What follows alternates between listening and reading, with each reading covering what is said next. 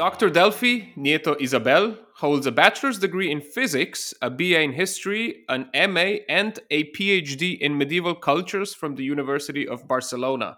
She has been awarded a Marie Curie Individual Fellowship to carry out her research project ILLITTERATAE at Queen Mary University of London, starting August 2022, and is currently working on her project Networks of Defiance, Women and Heretical Conversion in the Late Middle Ages. Whew.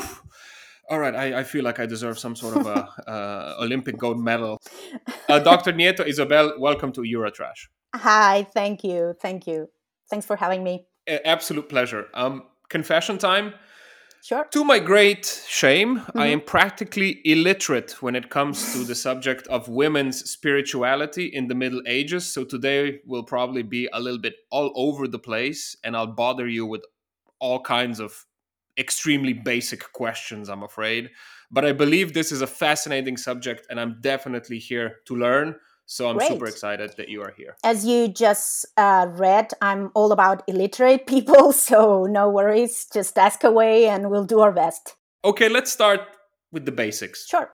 What did the daily life of most women in medieval Europe look like? Broad strokes. How did they live? How did they die?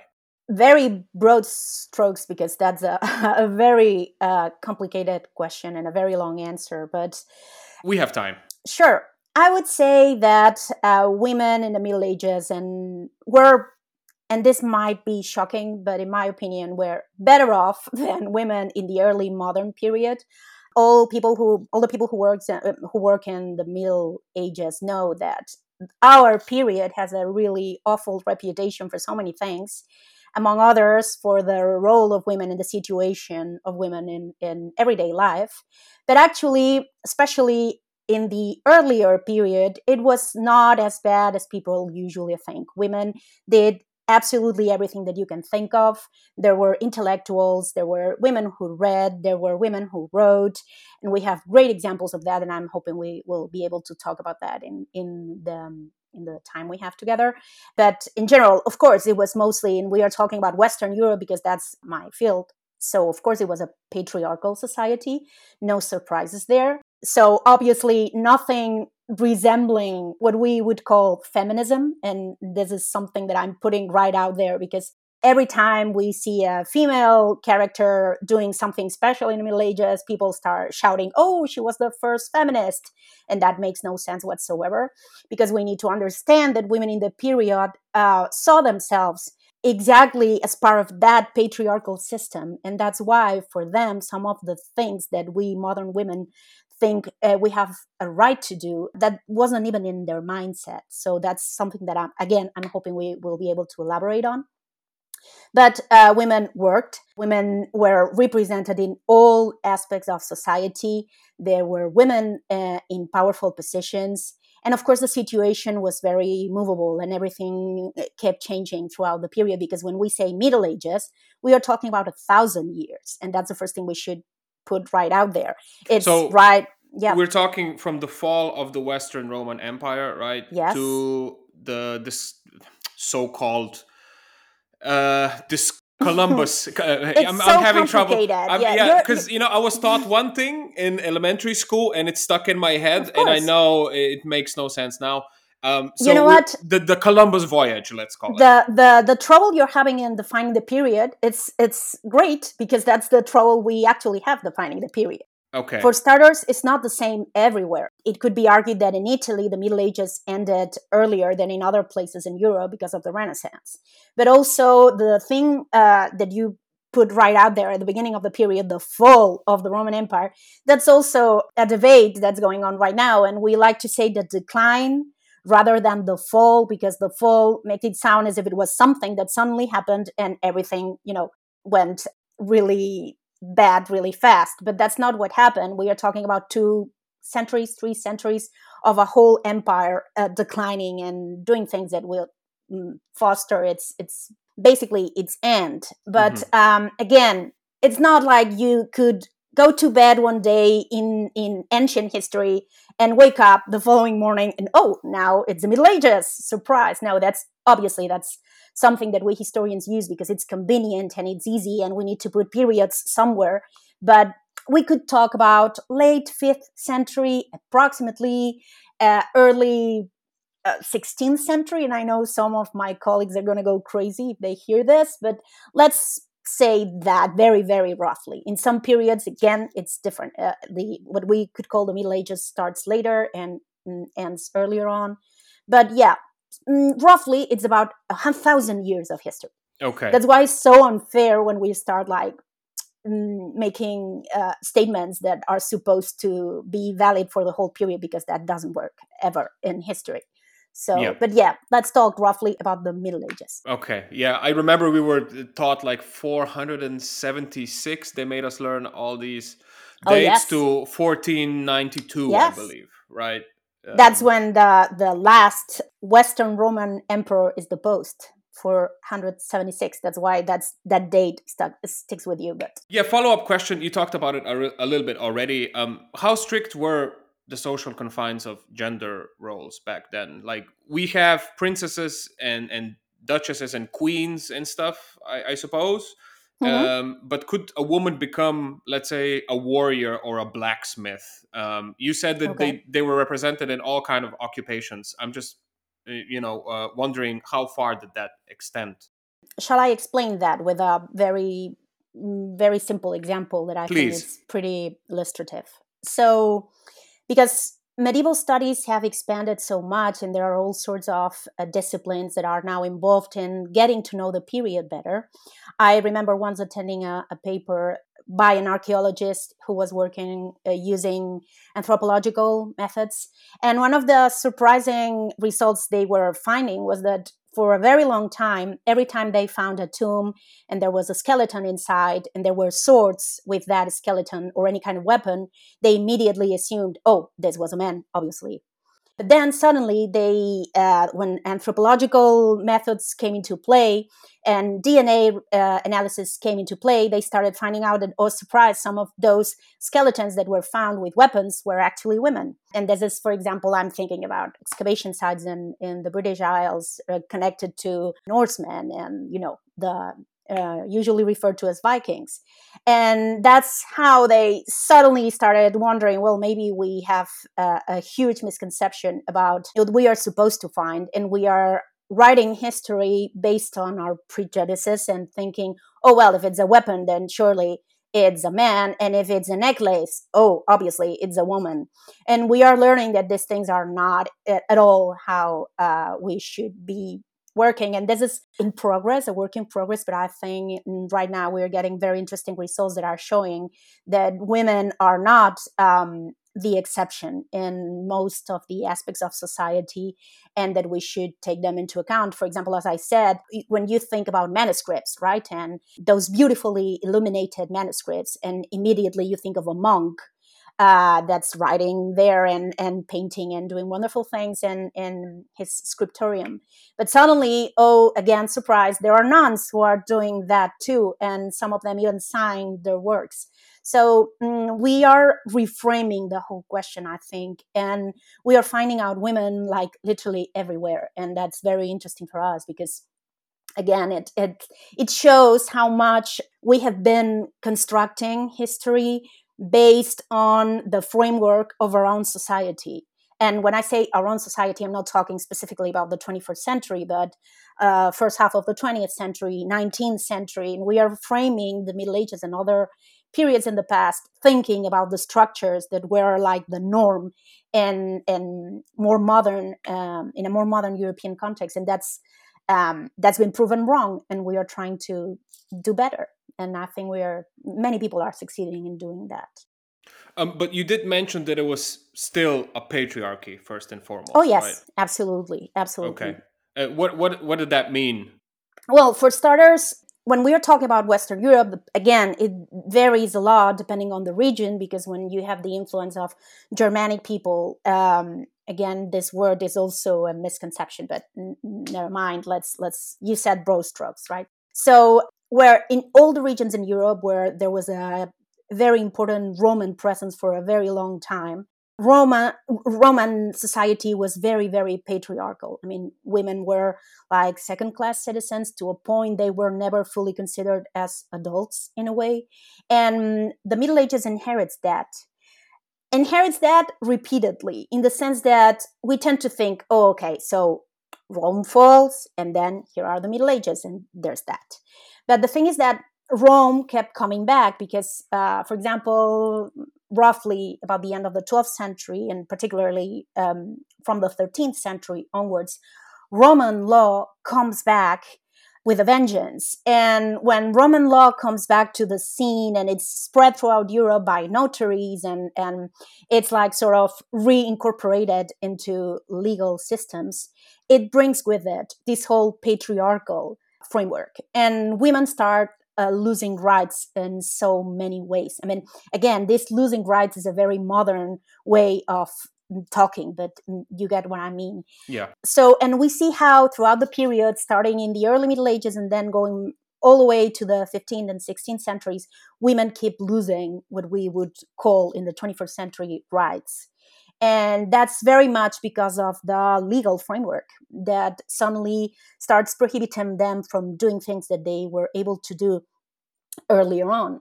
Like, I'm talking about inheritance laws. I'm talking about being able to, for example, have a trade and be the owners of that trade. And so those things change, again, 1,000 years, right? But Roman influence is very prevalent in that sense, and very bad for women, if I may say so, in a very That's simple way. so odd because, you know, in my head, and I think Mm-hmm. many of us feel like Rome was the Oh, of light, course. Of course. especially compared. I'm sorry, I think that's a quote from the Gladiator. I apologize. So, somebody says, Rome is the Yeah, but light it's compared to the yeah. barbarians, and Uh-huh. especially opposed to the Middle Ages, which are seen as this, the Dark Ages as well. Mm-hmm. But you're telling me that at least up to, I think you said the 13th century, Mm-hmm. actually women had more rights, and then ancient Roman law came back with a vengeance. Yeah, let's state one thing. I mean, this idea you have of Rome being the light, Yeah, gladiator aside, but it's an idea that many, many people share.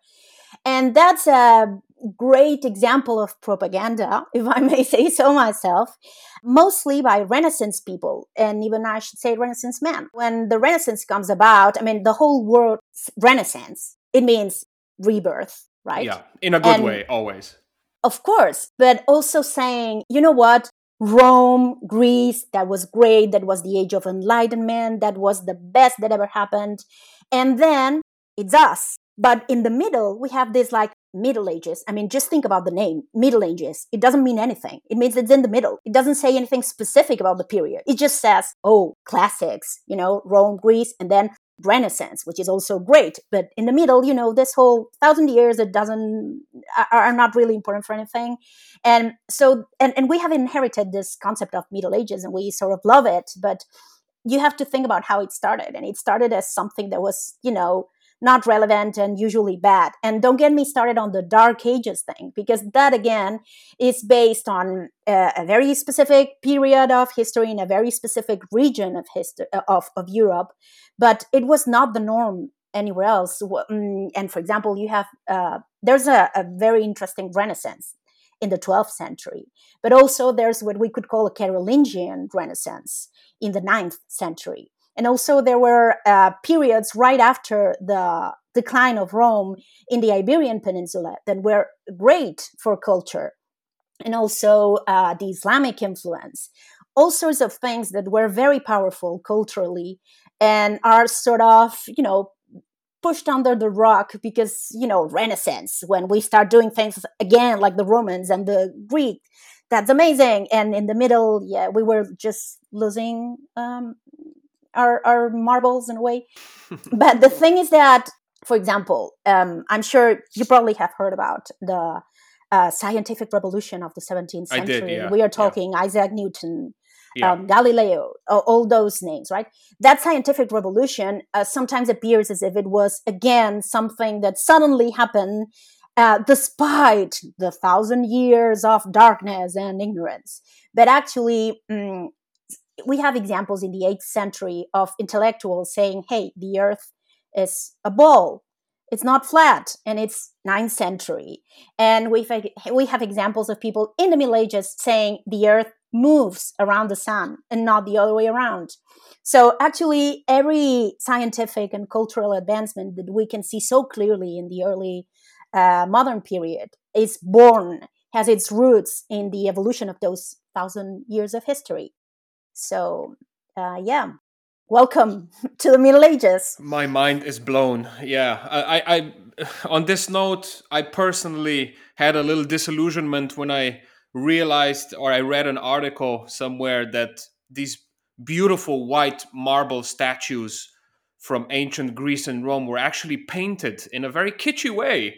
Oh, yes. And then the Renaissance thought that they weren't painted and they were just white, and I was Yeah. so sophisticated and so But I have classy. to say that's also the case for the Middle Ages, because we're so used to see these amazing cathedrals and in the Romanesque period, smaller churches, but also great cathedrals too, and then the Gothic cathedrals. And we're used to see the naked stone with the color of naked stone, and it's so elegant and so beautiful. But then lately, some amazing work has been done on using like the study of the colors that you can still, the remains of color that you can still see in the stones with very modern scientific methods. And they are doing like reconstructions of the way in which things actually looked like.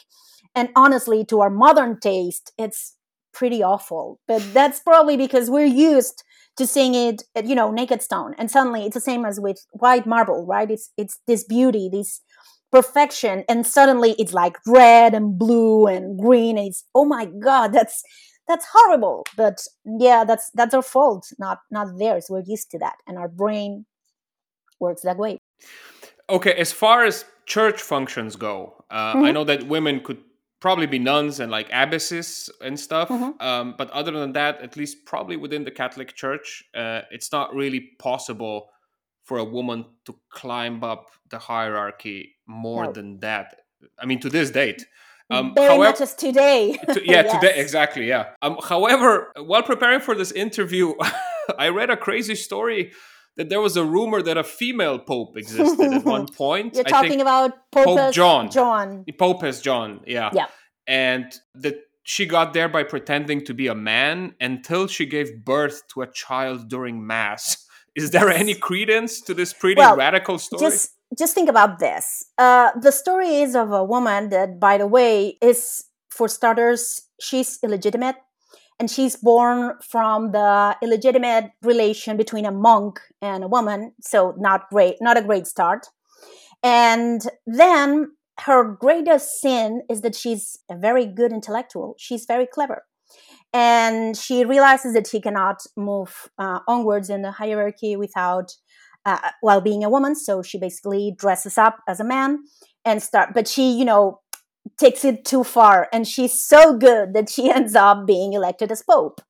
That's the story, right? But of course, and here comes the punch, because obviously, since she's a woman and therefore incapable of any kind of sexual restraint, because women are lustful by definition, obviously she has a lover. And obviously she ends up pregnant. And of course, she has the child in the middle of a procession in the streets. And there are different versions. One of them says that she's killed by the mob when they realize that what's happening, the Pope is giving birth. So that's the story. But I hate to say that that's made up, because this was supposed to happen somewhere around the 9th century, 10th century at most. But the first report we have of this story is actually by a Dominican in the 13th century. That's the first time we hear about this story. Also, like And it's 400 actually, years later. yeah, and it's obviously a warning against, this is what happens when you let women become intellectuals, and this is what happens when you let women go up too far. So it's a sort of cautionary tale against females being ahead of themselves, in the sense that you let them in, and this is what happens. But of course, the story is so great. It could be actually a Netflix show, no problem there. that it's so successful that to this day, when you talk, I mean, with my students, for example, I told you know about Popus Joan, and some of them who are, like medieval history for starting on taking courses, they say, yes, of course, she was the female pope. She had to dress up to become a pope because otherwise it was forbidden. Because the story is so powerful, and it's the power of a story that sometimes counts. But there was no such Popus Joan. I'm sorry to disappoint you. But as I said, the story is so good that it's still out there today. So Well, I'm personally disappointed, but Netflix is probably happy and excited. yeah. So when and where do these first female mystics appear, and what is usually their message? If we can Oh, boil it down to a common denominator, if such oh, a thing wow. exists. Okay, common denominator. Again, we're talking about roughly 200 years of different women doing different things. But yeah, but let's say that I would start counting, late 12th century approximately. And one thing that we need to understand is that this phenomenon of female mysticism is very much connected to another very interesting phenomenon that's called, well, the Begins. I don't know if you've heard the word, spelled Beguines,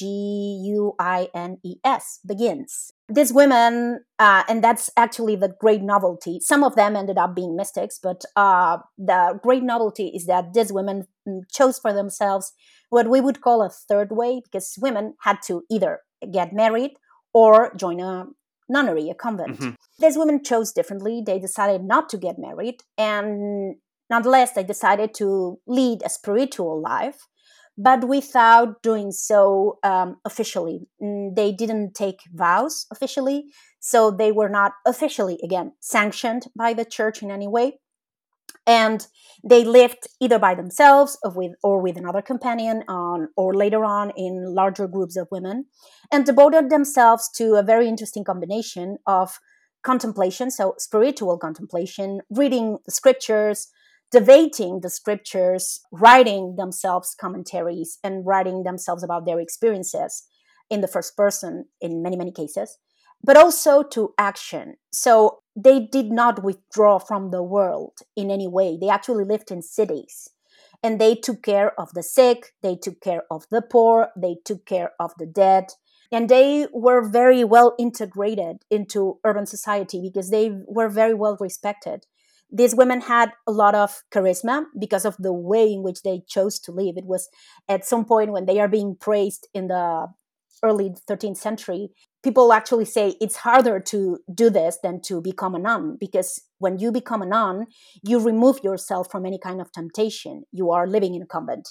But Abigail has a harder time at removing herself because she lives in the middle of the city, and still she manages to lead a very spiritual, very righteous, very pious life, but right in the thick of it, which is way more difficult than living somewhere far removed in the countryside, never seeing anybody. So this is the phenomenon of Begins. This is a huge thing that happened starting, I would say, late 12th century and kept going on until most Begins were forced into religious orders at the end of the Middle Ages and start of the early modern period.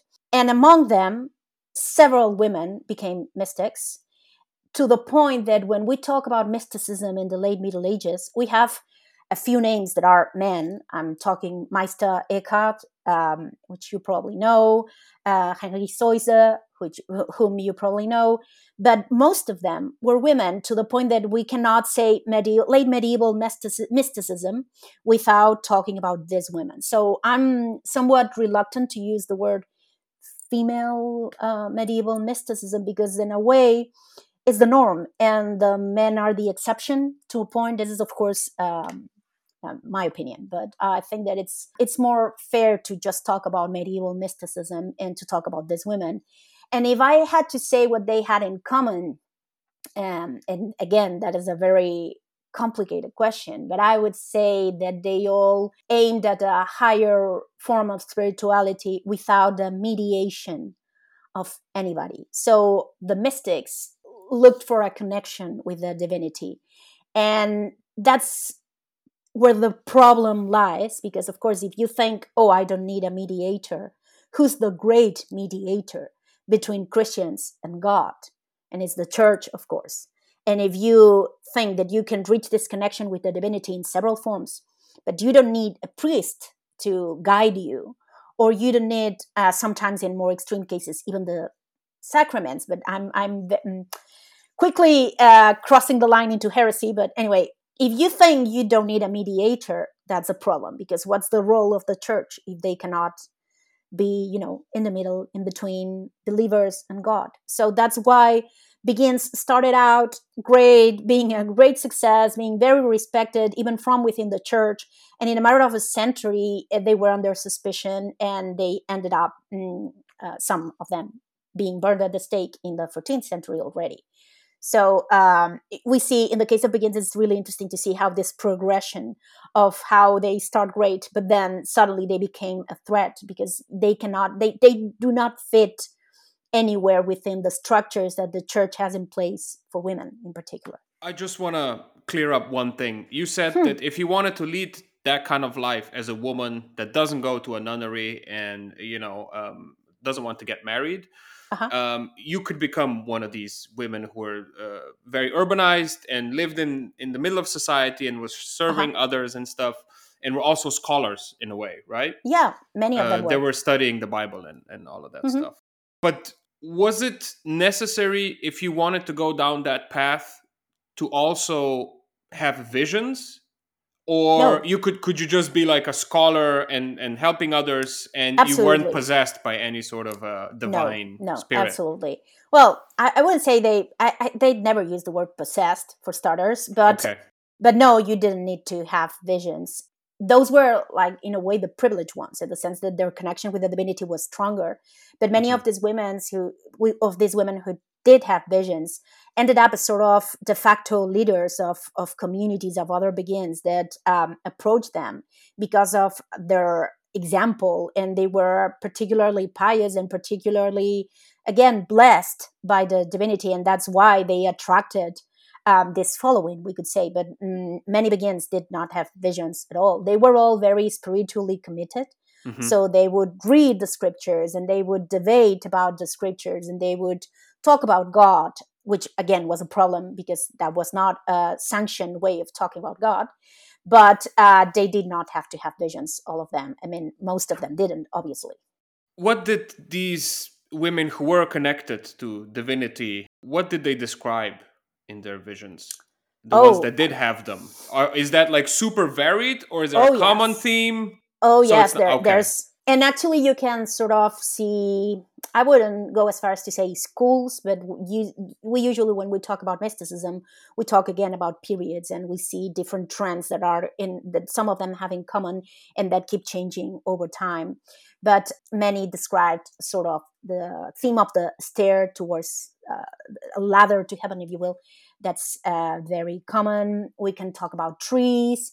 We can talk. I mean, I probably you've heard, because this is one of the most famous ones, Hildegard von Bingen, Yeah. which she was a visionary, but she was so many more things apart from a visionary. And she has these amazing manuscripts, the ones that have been preserved, and that we are still able to see in a way. She has these wonderful images of the universe, and this sort of what we could call the cosmic almond, which very much resembles a vagina.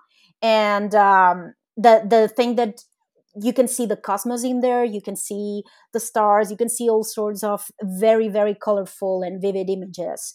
And that's interesting because then again, for example, when we are talking very much later, Julian of Norwich, she's talking about Jesus's mother.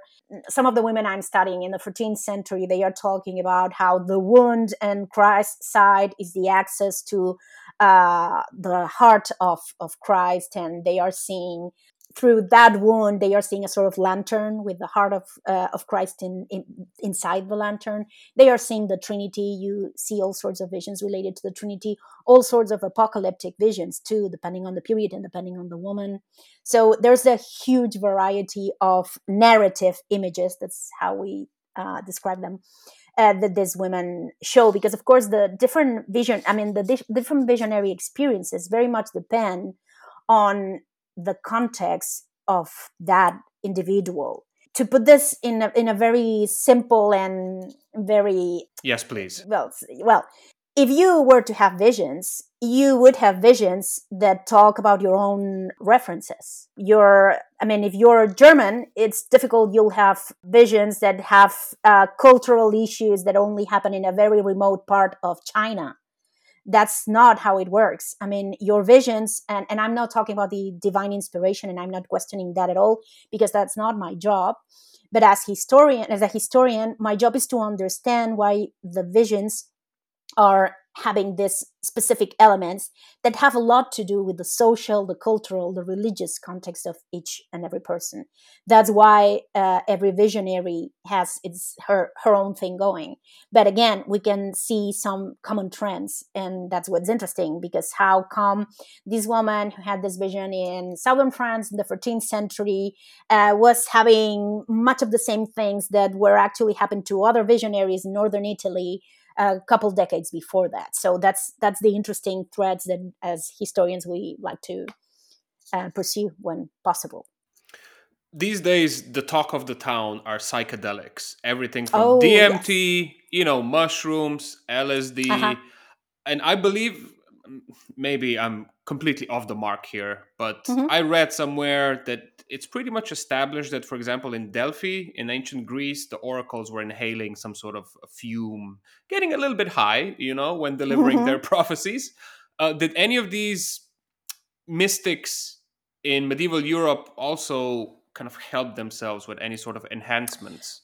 That's very interesting, because just last year I spent a year at the Center for the Study of World Religions, and the director there, Charlie Stang, he's sort of leading this initiative to discuss psychedelics and religion, and he actually talked a lot about ancient Greece and how that worked there.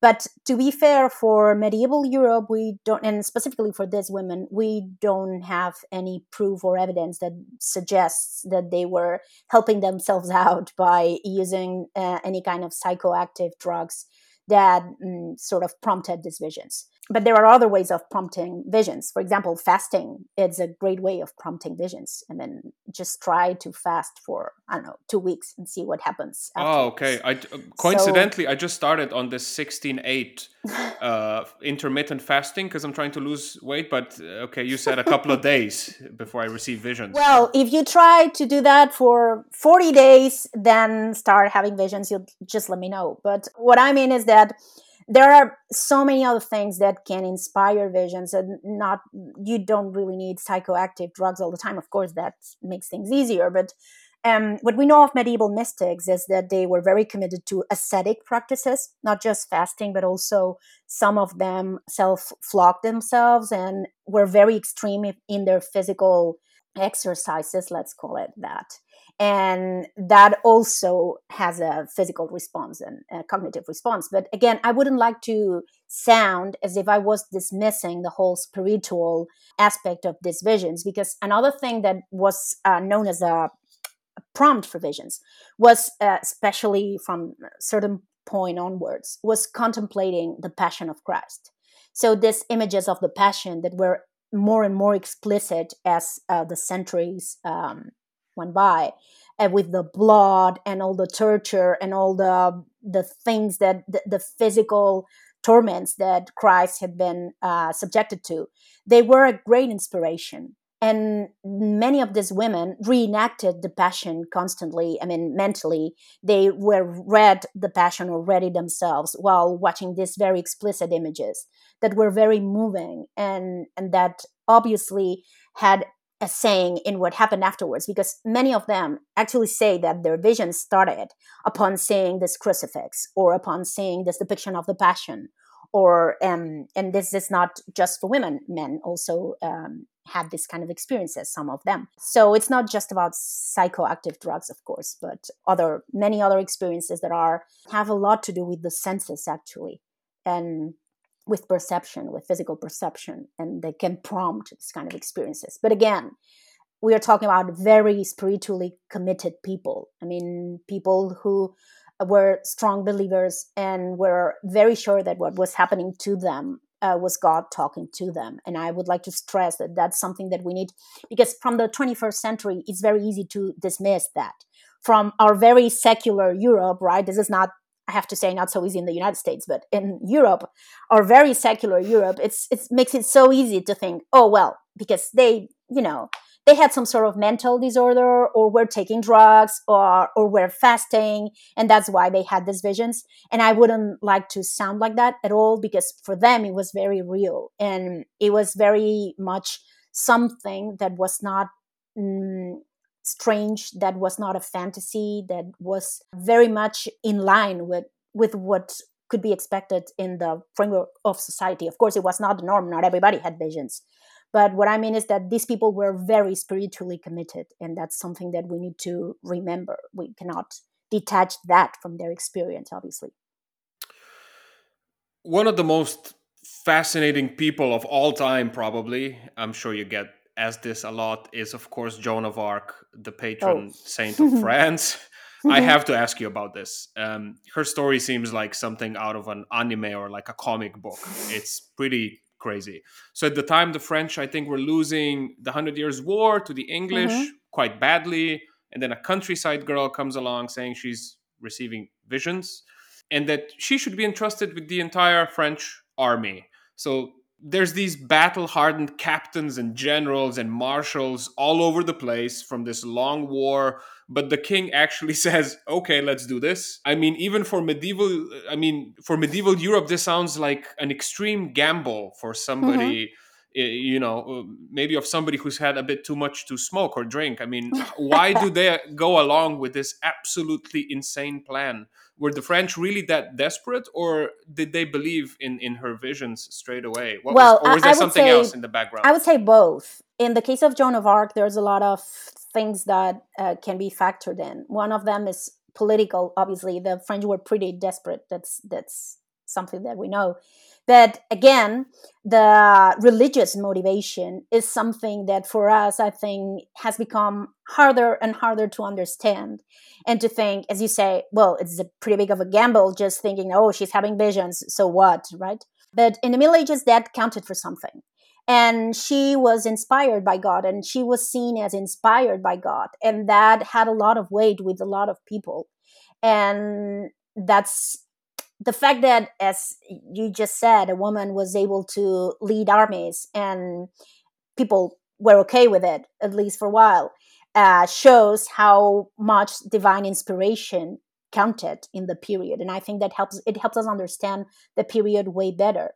But another interesting thing about Joan of Arc is that if you would ask, because mostly everybody, I think, has heard her name, and they would be able to say something or other about her. But if you ask people why she was killed, why she was executed, I'm not sure everybody would be able to answer that question. I'm afraid to ask you, but if I ask you, what would you say?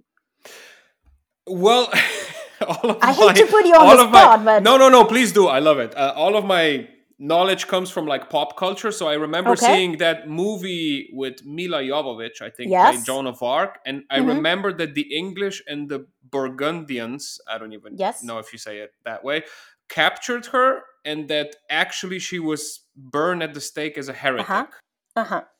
That's where I'm going. Yeah, most of the people, because we sort of everybody knows that she had visions, and we've seen the movies, and usually in the movies she's presented as, oh, is she talking to the devil?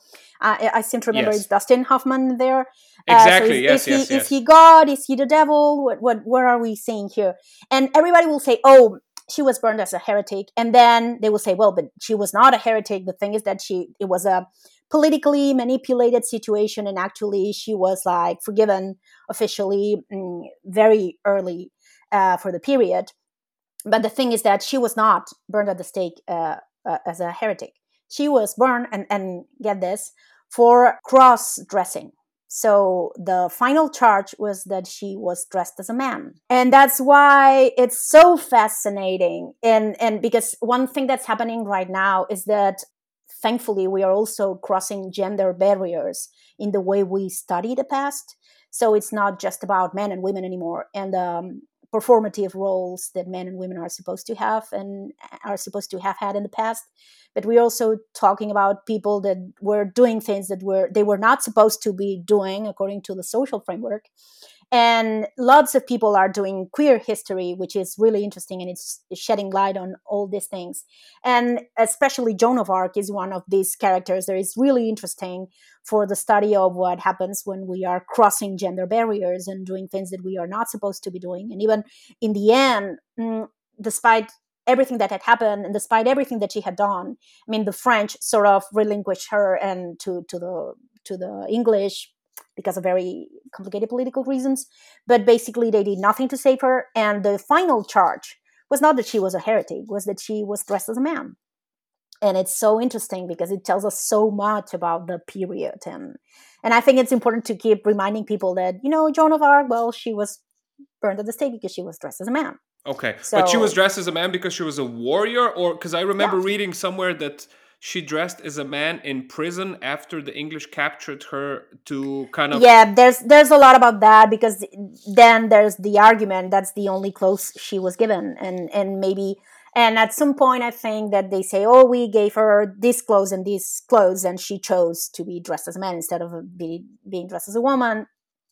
But it's that's the same issue, right? So it's really interesting as a figure. I mean, this whole story is just... I still don't understand how somebody with no military experience whatsoever leads like an army of knights and wins a series of battles at like 16 or something. It's just quite mind-boggling. That's why it's again such a powerful story, and tells us so much about the role of divine inspiration in the Middle Ages. I mean, can you imagine now someone going to the president of a modern European country, or a modern country anywhere? Well, yeah, I shouldn't say this, but let's say European country to make it easier, right? And hey, I'm 15, I know nothing about anything, but God talks to me and I will command your armies. I mean, that's not something you can think like would ever happen, but that's because our whole framework has changed. And that's why it's so interesting to study these examples in the past, because it's not just about the example or what Joan did or what Joan was or how she felt, but it tells us so much about the society in which she lived. And that's the same for all these women we've been talking about for the last few minutes. I mean, they all are very interesting as people in themselves, but they are so interesting for historians because they tell us so much about the context in which they lived and which in a way made them possible. Back to medieval mystics. Mm-hmm. Say you were a woman who reported seeing visions from above or below, or whichever it was. How did the medieval always church... above always above. Never of hell, never like I'm seeing some sort of hellish landscape. Yeah, or... yes, you would see hellish, but the vision would never come from below. That's what I mean. That would mean that you're in cahoots with the devil, right? That's the thing. Okay. That's the thing. How did medieval church go about verifying the legitimacy of your claims? Well, it depends. Again, it depends on the period. And it depends, for example, if we're talking early 13th century, you'd have a lot of supporters. We're talking about second half of the 12th century. Again, Hildegard, she has supporters, but she's never treated as a heretic. There's never that kind of suspicion looming over her. Basically, they would look at your way of life. Are you a pious woman? Are you a righteous woman? And about your claims when you go into a rapture, is that can we trust that rapture? Are there witnesses? What kind of experiences are you describing? And depending on that, and also who supports you, if you have supporter within the hierarchy of the church, let's say a bishop or an archbishop, an abbot, a famous abbot, let's talk Bernard of Clairvaux, for example, then you're good to go.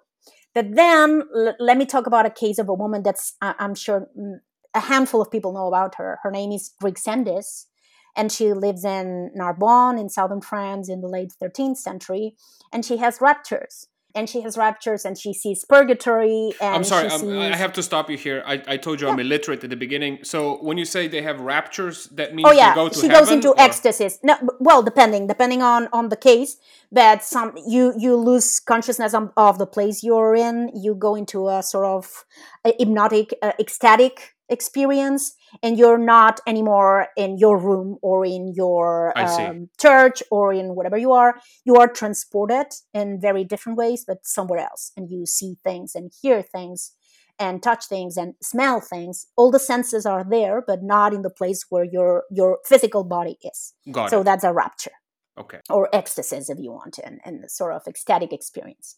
So this woman, Rick Sanders, goes into raptures, and she sees purgatory, and she sees her parents in purgatory, and she is given a letter from St. John, and she does all sorts of things while she's in a rapture, right?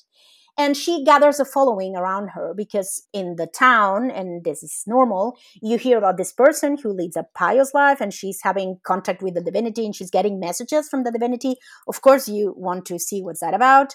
And she gathers a following. I'm talking about 30 people around her who witness her raptures and the things she tells them afterwards. And this gets to the ears of the Archbishop of Narbonne, and she is called before the court to testify about that because she is considered to be a false visionary. And actually, we have the records of that. And you see how she had a rapture in front of the judges. And the judges did not believe that she was actually having a rapture. They thought she was faking it. How or why? What were they considering? It's difficult to say, but I would very much say that it depends on the case. It also depends on the reputation of the woman, and it also depends on the period in history. Because as I said, this is late 13th century, and things have changed a lot since the early 13th century. And beguines are being more and more considered as a dangerous threat because they are difficult to situate within the established frameworks of the church. And so it very much, if you ask me, if this woman had done this thing, but 80 years before, what would have been the outcome? And I would guess probably very different. So the way in which the authorities went about this, again, depended very much on the, I'm going to bring my own thing into the conversation, but it very much depends on the position in the social networks in which they were embedded, depending on their social capital, we would say in a very modern way, and how respected they were and how well connected they were with the power. So what happened to her in the end? Did they? We don't know, but probably she either ended up in prison or worse, burned at the stake. I'm leaning towards in prison because we don't have records. I mean, just have the first part of the trial. We don't have the sentencing. But in her case, and being that period and that area, we would probably know if she had been burned at the stake. So Okay, so it was possible, like if, for example, if the church found your claims aren't holding water in their uh-huh. eyes, could you simply, if you wanted, I mean, assuming you wanted to kind of survive and not go out in glory, could you simply backtrack and say, hey, I got a Yeah, little bit you carried could. away, or, I Yes, did it you for could. the fame, Absolutely. I'm sorry, can you let me go? Or were Yeah. they immediately like, you're a witch, you're getting burned at the stake? Well, the witch thing, we'll get back to that a bit later, I Awesome. hope.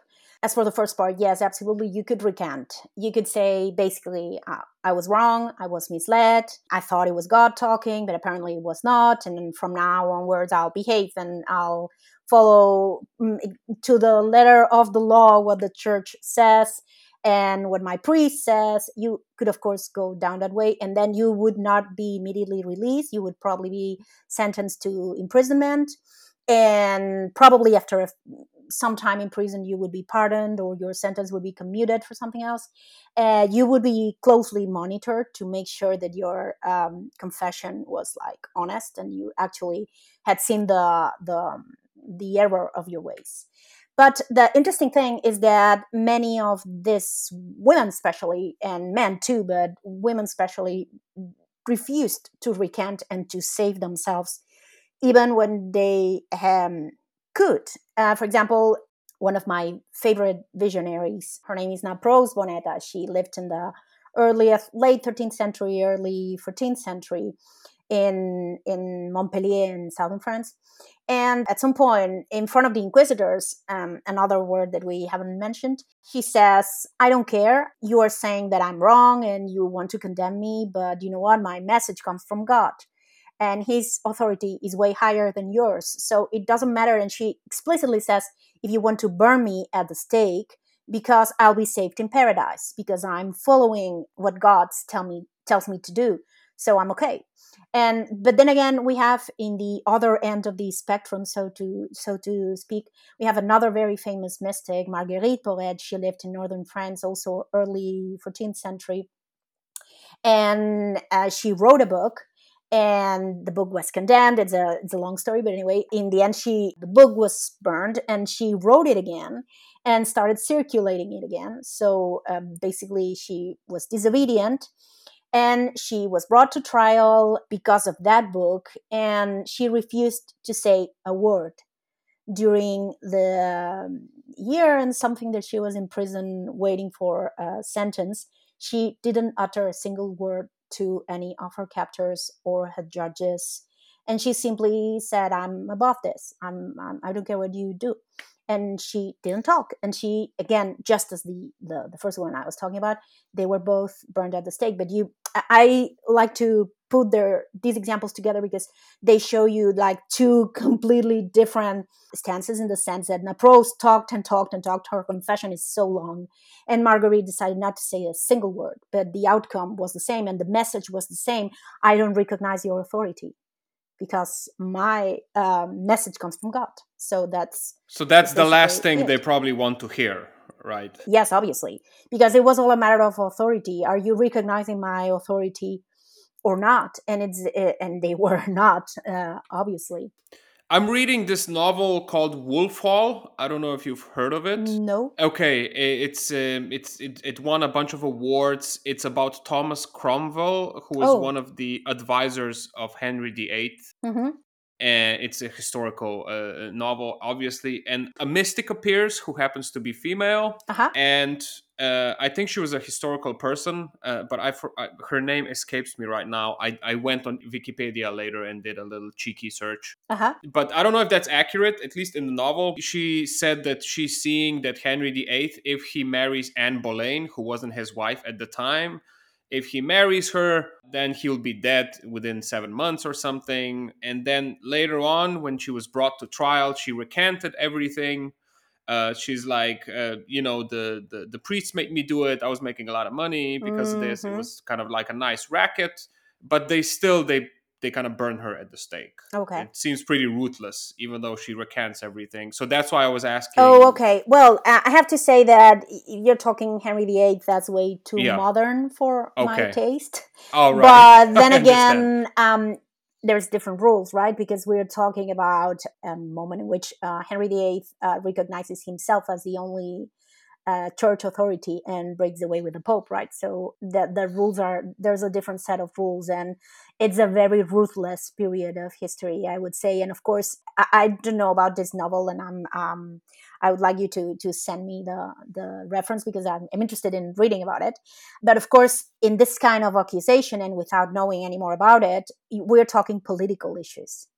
And of course, in that moment, and I'm guessing that's where the author goes with it, Henry VIII is very insecure in his position, and he needs to justify why we don't follow the Pope anymore. And any criticism of his marriage with Anne Boleyn and his, you know what, I'm married, legally married, ecclesiastically married with this woman, but I'm basically divorcing her because I want to do something else. He needs legitimacy. And of course, anyone who seemed to contest that legitimacy would put themselves in trouble.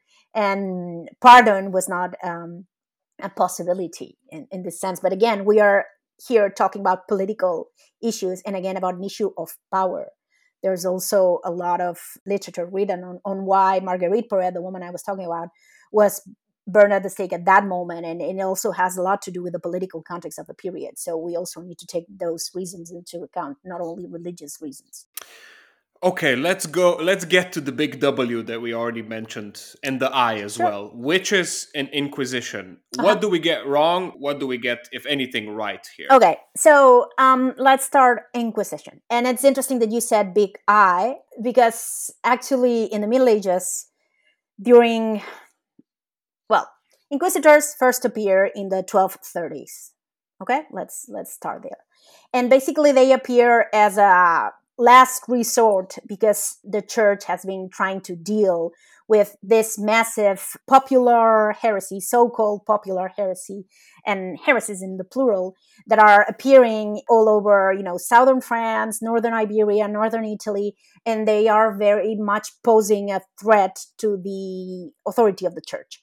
They try everything they can think of. They try bishops. They try preaching campaigns by Cistercians. They even try a crusade in Christian territories in the early 13th century, the Albigensian Crusade, and it doesn't work. And people still keep adhering to these non-sanctioned beliefs. And I think very much as a last resort, the Pope creates this office, the office of the Inquisitor. And what it's interesting and it's important to say is that it's not the Inquisition, it's the Inquisitors. So it's not, because when you say Inquisition, you think about this organization with lots of bureaucracy and a very well-structured hierarchy and probably a building somewhere. And Yeah, like a KGB of the medieval period. Yes. And in this early period, that's not it at all. What you have is a few guys who are appointed as inquisitors. So, for example, let's say you're in Berlin, right? So let's say that around Berlin, there's suspicion that there's a heretical group and you happen to be a Dominican. And the Pope talks to you and says, hey, you know what? I'm going to appoint you as inquisitor for Berlin. And then you go there and you inquire into the issue. Okay? So that's an inquisitio, because inquisitio means literally an inquirer. And that's what an inquest, if you will. And that's what inquisitors do. They usually work in pairs and they travel wherever there's an issue and suspicion of heresy, and they try to suss out suspects and to interrogate people and to see what's what and to punish those who deserve punishment. And so pretty much like detectives a little bit. Yeah. And also like public officials in a way. They are appointed by the Pope.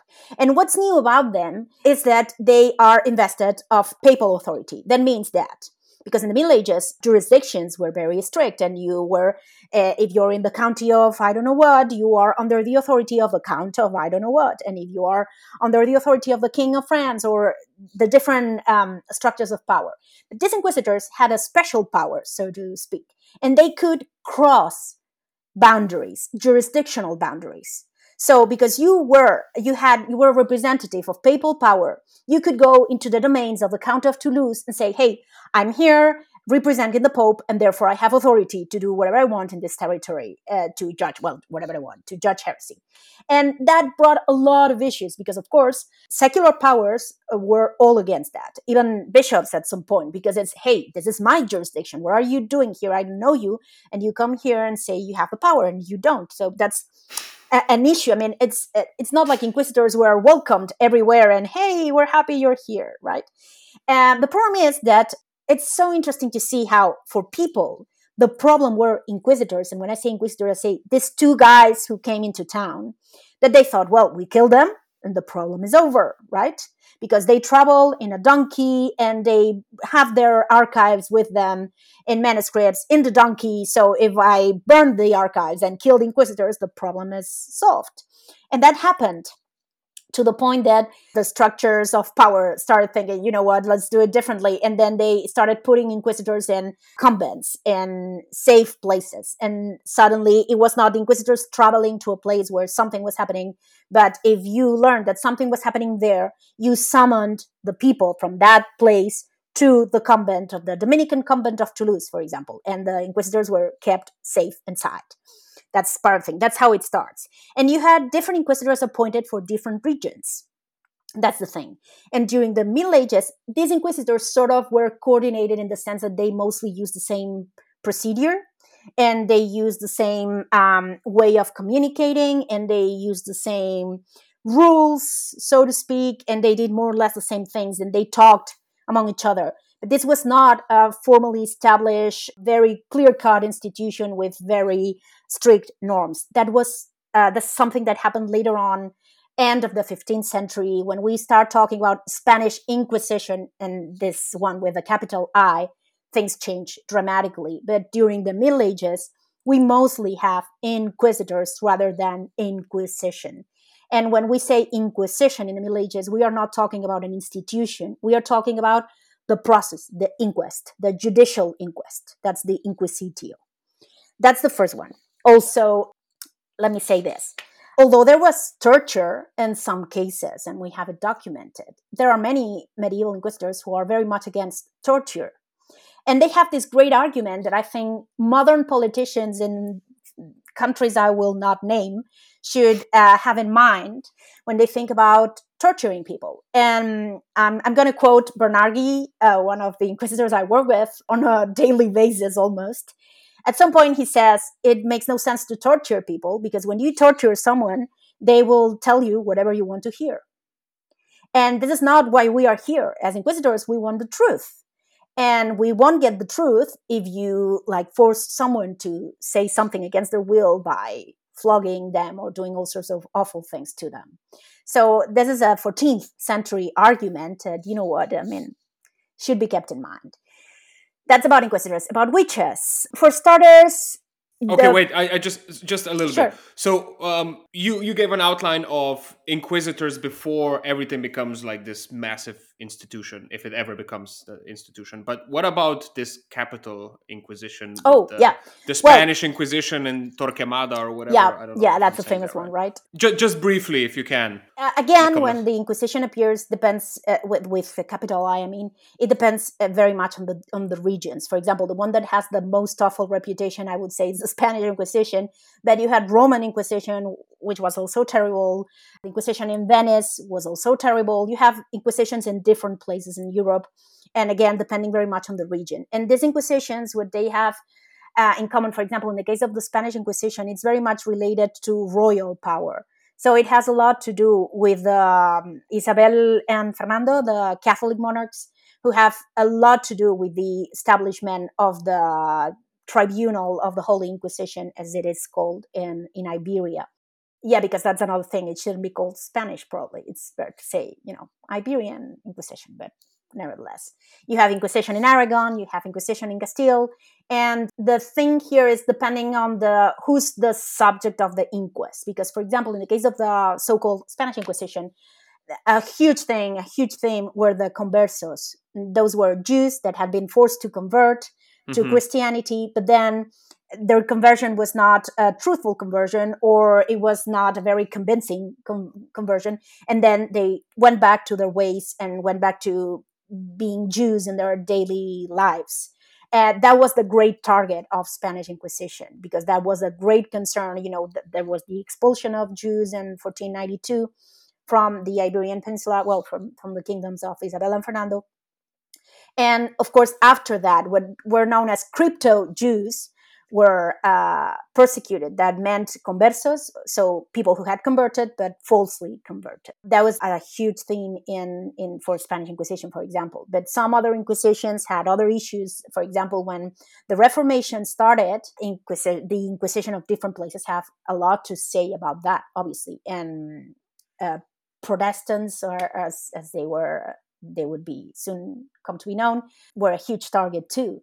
That's the other thing. But following up on that and linking it to the topic of witches, surprisingly, first I would say that we don't really like to talk about witches, and it's not accurate. We should talk about women accused of witchcraft, or men accused of witchcraft. Basically, because, let me say this publicly, witches did not exist. Let me say this loud and clear. Which makes it even more jarring, because some of the attempts that have been made lately to reclaim the concept of witch and say, hey, let's move beyond the Middle Ages, okay? Let's go to the trials in Salem, the famous trials in America. Salem. Yes. Yeah. Let's save the reputation. You know what? They were good witches. They weren't bad. No, they weren't witches, period. And why I think it's important to say this, because it's even worse if they weren't anything like that. Because basically what you're saying is that these were innocent women who did nothing wrong. They helped their neighbors. Sometimes they knew stuff about herbs and how to help a woman during childbirth, or how to help cure some illness that the cattle had. And they have this knowledge, and traditional knowledge, passed from mother to daughter, over generations, over centuries sometimes. But suddenly, when something went wrong in the community, for example, there was a famine, or there was an illness that could not be explained, some sort of epidemic that, for example, killed children, which was fairly common, you need to blame someone. And they were scapegoats in the sense that they were like the weakest link of the network. These women usually had little to no family connections. Sometimes they were old women who lived by themselves, and they were easy targets for persecution. So these were women who were accused of witchcraft and not witches. That's the first thing. So then when we start finding these accusations late second half 15th century, you find these accusations more frequently in valleys, for example, in remote areas. And I have my friend Dr. Pau Castell has worked a lot on the earliest witchcraft trials in Catalonia, for example. But the thing is that something, again, probably unexpected. The best chance for these women was to get to the Inquisition. And now you can be baffled by this. Why? Why? Because inquisitors did not believe that women could go through walls or fly at night in broomsticks. So, because inquisitors were, of course, you always, I try to walk on tiptoes here, but they were rational in the sense that they had a very good formation, intellectual education. They were very strong on this. For them, it made no sense that a woman could walk through a crack in the wall, because those powers were reserved for God. No human could do that. And at first, in the early period of the accusations, inquisitors did not believe these accusations. And if a woman could actually travel, escape the jurisdiction, the secular jurisdiction where she was being judged as a witch, and escape and get to a bigger city and appear in front of the inquisitor, most of the time she managed to save herself, basically because the accusations were dismissed. And that's the other interesting thing about witchcraft and how it is so different from heresy, in the sense that heresy is an accusation that comes from above. The Pope, the ecclesiastical hierarchy tries to push this accusation on people and to convince people that, hey, heretics are bad and you should denounce them. But it's the other way around for witches, because the accusation in that case comes from the community, which makes it so awful. It's your own community turning against you for something you have not done, simply because they need to blame someone for some terrible thing that has happened. So that's basically it. And then, of course, it goes crazy. It's why it's called the witch craze in the early modern period, when everything goes haywire and people start being hanged. That was, by the way, the most usual punishment for witches was hanging, not the stake. They were usually hanged and then burned, whereas heretics were burned alive. That's sort of the difference, if you want to, split heresy. You're right. It sounds very counterintuitive that if you were I know. accused of witchcraft, you would run straight to the Inquisition. I haven't heard that before, to be honest. I wanted to ask something else, but I think I forgot now. Oh, yeah. I wanted to ask these kind of accusations of people reporting on each other, usually on the most vulnerable, as you said. Was this happening throughout medieval period, or is No, this something that also comes later on? Actually, as I said, in the case of heresies, the accusations are usually from above, and you see people being reluctant to denounce each other.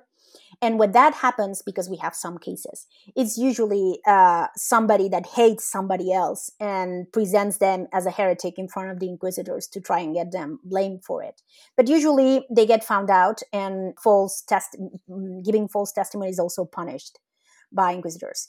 But in the case of the accusations of witchcraft, as I say, we see how the paradigm changes, in the sense that the whole process of persecution starts within the community, which is the most important difference with the persecution of heresy. In the persecution of heresy, the process of persecution never starts with the community. It always starts from above and drains down, so to speak, on the community. But in the case of witchcraft, it's an accusation that comes from within the community. And that's what makes it so terrible, in the sense that it's people turning on each other in a moment of hardships all over the place. That's the case.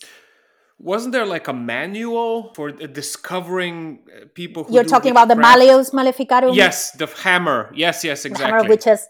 Yes, Was yes. that like an official document, or was Well, that just some guy who was like, no, "This no, I know how more to"? or less, it was at some Okay. point used officially, but there were all sorts of manuals. But that's a later period when witchcraft is firmly established as a crime, which is not during the medieval period. It's not yet happening. It happens a bit later on. And then you have, for example, this infamous figure of the witch hunter, which is someone who allegedly can single out witches on sight. And we have examples on this in Catalonia, for example, I'm thinking. Also, And that actually happened. oh, yes, women would be, well, everybody would be forced to be on the streets in front of their houses. And then the witch hunter would walk down the street and look at everybody and suddenly identify you as a witch. And that could not be appealed. And usually the coincidence is that they would single out women who were vulnerable, again, who had no social standing whatsoever and were easy targets. And these guys, some of them came into trouble when they, by mistake, identified as a witch someone who was very well connected. Because then things changed and the whole scenario was different because you had support, you had social support, you had political support sometimes. And then it was the only case in which a witch hunter was proven wrong because, of course, you had someone to defend you.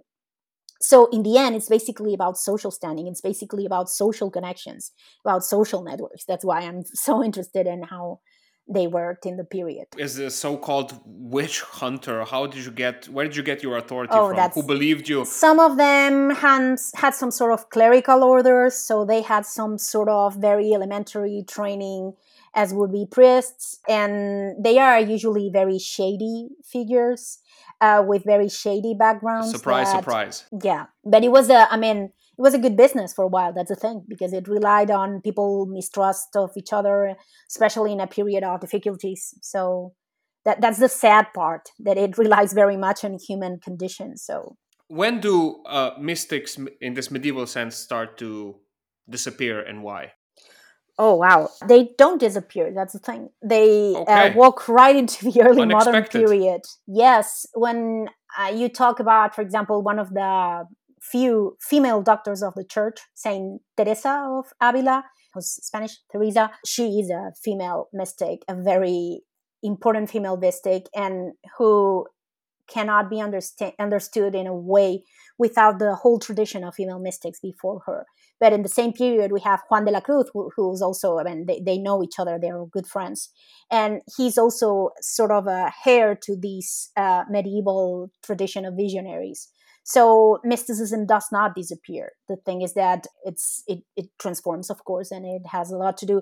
For example, in the case of women, as I said at some point earlier, women who were classified as begins or who identified themselves, better yet, as begins, were progressively forced into institutional frameworks. For example, we have several examples in the Iberian Peninsula, but in other places too, of women who were a peaceful community of begins with a very long tradition, and suddenly they were forced to become nuns and to join one official order or another because 16th century begins are not seen as something nice anymore, and they need to be controlled and they need to be confined within the frameworks of official religious orders. They will survive in the Netherlands, for example, in the Low Countries, and we still have cities of ladies, as they call them, beguinage, that are surviving at the last begin, though officially identified as begin died in 2010. So we're thinking about a very long tradition, but in most of Europe, begins are forced into institutional frameworks. And that's the difference, that when you look at female mystics, you will probably be looking at some sort of nun or some sort of female religious, woman religious, sorry, that belongs to some sort of approved community. And that's the great difference with the Middle Ages. Ah, okay. And then you get all of these nuns whose like corpses have been preserved in a church. For example, That that's one that of the that kind of stuff. options. Yeah, if you become a saint, that's one of the options.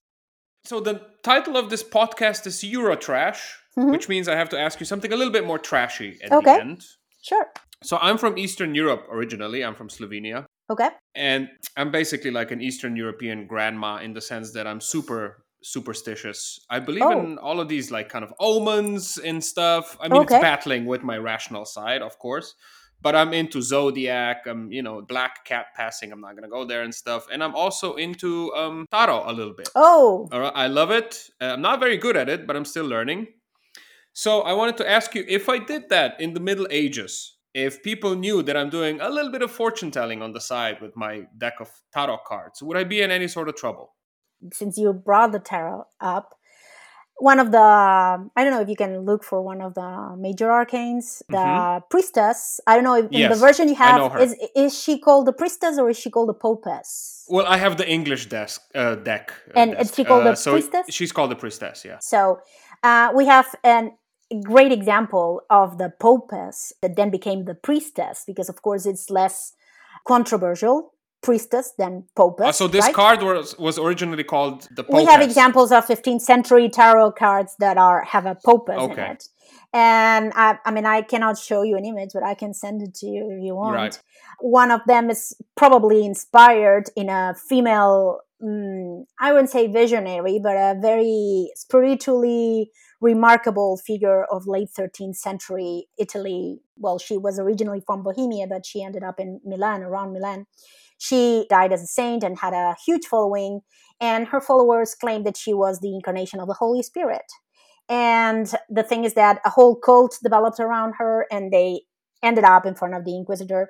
But one of the interesting things about this group, they are called the Guglielmites because this woman was called Guglielma of Bohemia, was that they thought that since the Holy Spirit was a woman, the Pope could not be a man. So they would need a popess. And one of the leaders of the movement was a woman called Maifreda, who was her follower, and she was appointed or elected as popess of the movement, which obviously was a problem for inquisitors, and you can Oh, imagine that how sounds this. pretty cheeky for the period. Yeah. Yeah. And also, she basically celebrated Mass and consecrated the host. So, the full on priestly office. And basically, she's supposed to be the inspiration for the popes, because we have this amazing tarot deck, which is called Visconti. I've forgotten it's two last names, and the first one is Visconti because she was connected to the Visconti family. And when one of her relatives, a century later, decided to get married, they got as a wedding present this tarot deck, which was beautifully painted. So this is to say that no, tarot was not a problem in the Middle Ages. It's a very long-winded answer, but basically is to show you how it was actually a thing that was very much connected to the circles of power, and it had no bearing whatsoever. So you would not have been burned at the stake for using the tarot After deck. this conversation, I feel like the Middle Ages were quite more chill than I anticipated at the Oh yes, beginning. they were, and quite less dark. Yes, we definitely broke some stereotypes. This was such an amazing conversation. Where can people find more about your work? Oh well, I'm all over the website and all over the web, and I will be more there because I'm basically developing the website for the project Litteratae, and it will be on soon in a couple months. So I'm very excited about that. But basically, I usually tweet about everything I'm doing, so you can find me on Twitter. And you So also said at the that's, beginning that you're finishing a book, I believe, right? yes, Networks of Defiance, that will be out next year, hopefully. Okay, this was really so cool, so awesome, and I hope we can do it again sometime in the future if you'll be Yes, up for it. absolutely, absolutely. Again, thank you so much. Thanks for having me. I had a great time. Likewise.